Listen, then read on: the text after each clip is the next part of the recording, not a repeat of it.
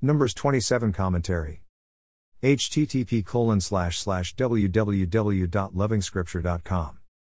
Two items are covered in this chapter. First, we have the daughters of Zelophehad.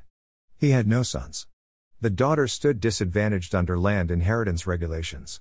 Their case also presented a gap in the regulations. Who takes over Zelophehad's land? Moses is clearly at a loss.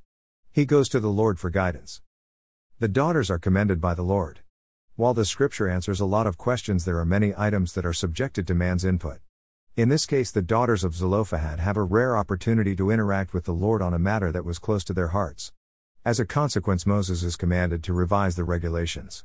It is an example of rare courage. Importantly, it is an example of the Lord's generosity in allowing man, daughters, to direct and shape life's outcomes.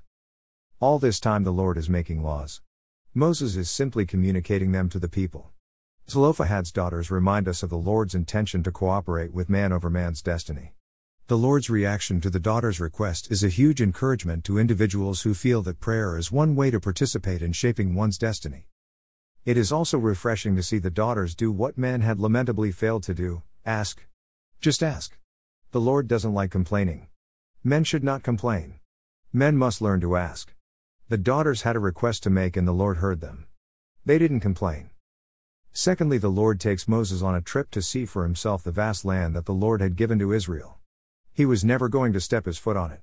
Like Aaron, Moses sinned by dishonoring the Lord in front of the people in the desert of Zin. Now Moses concerns himself with matters of state leadership. He is looking to the future. Who is going to take over from him? How I wish I got clear instructions like Moses. Joshua is handpicked by the Lord to succeed Moses.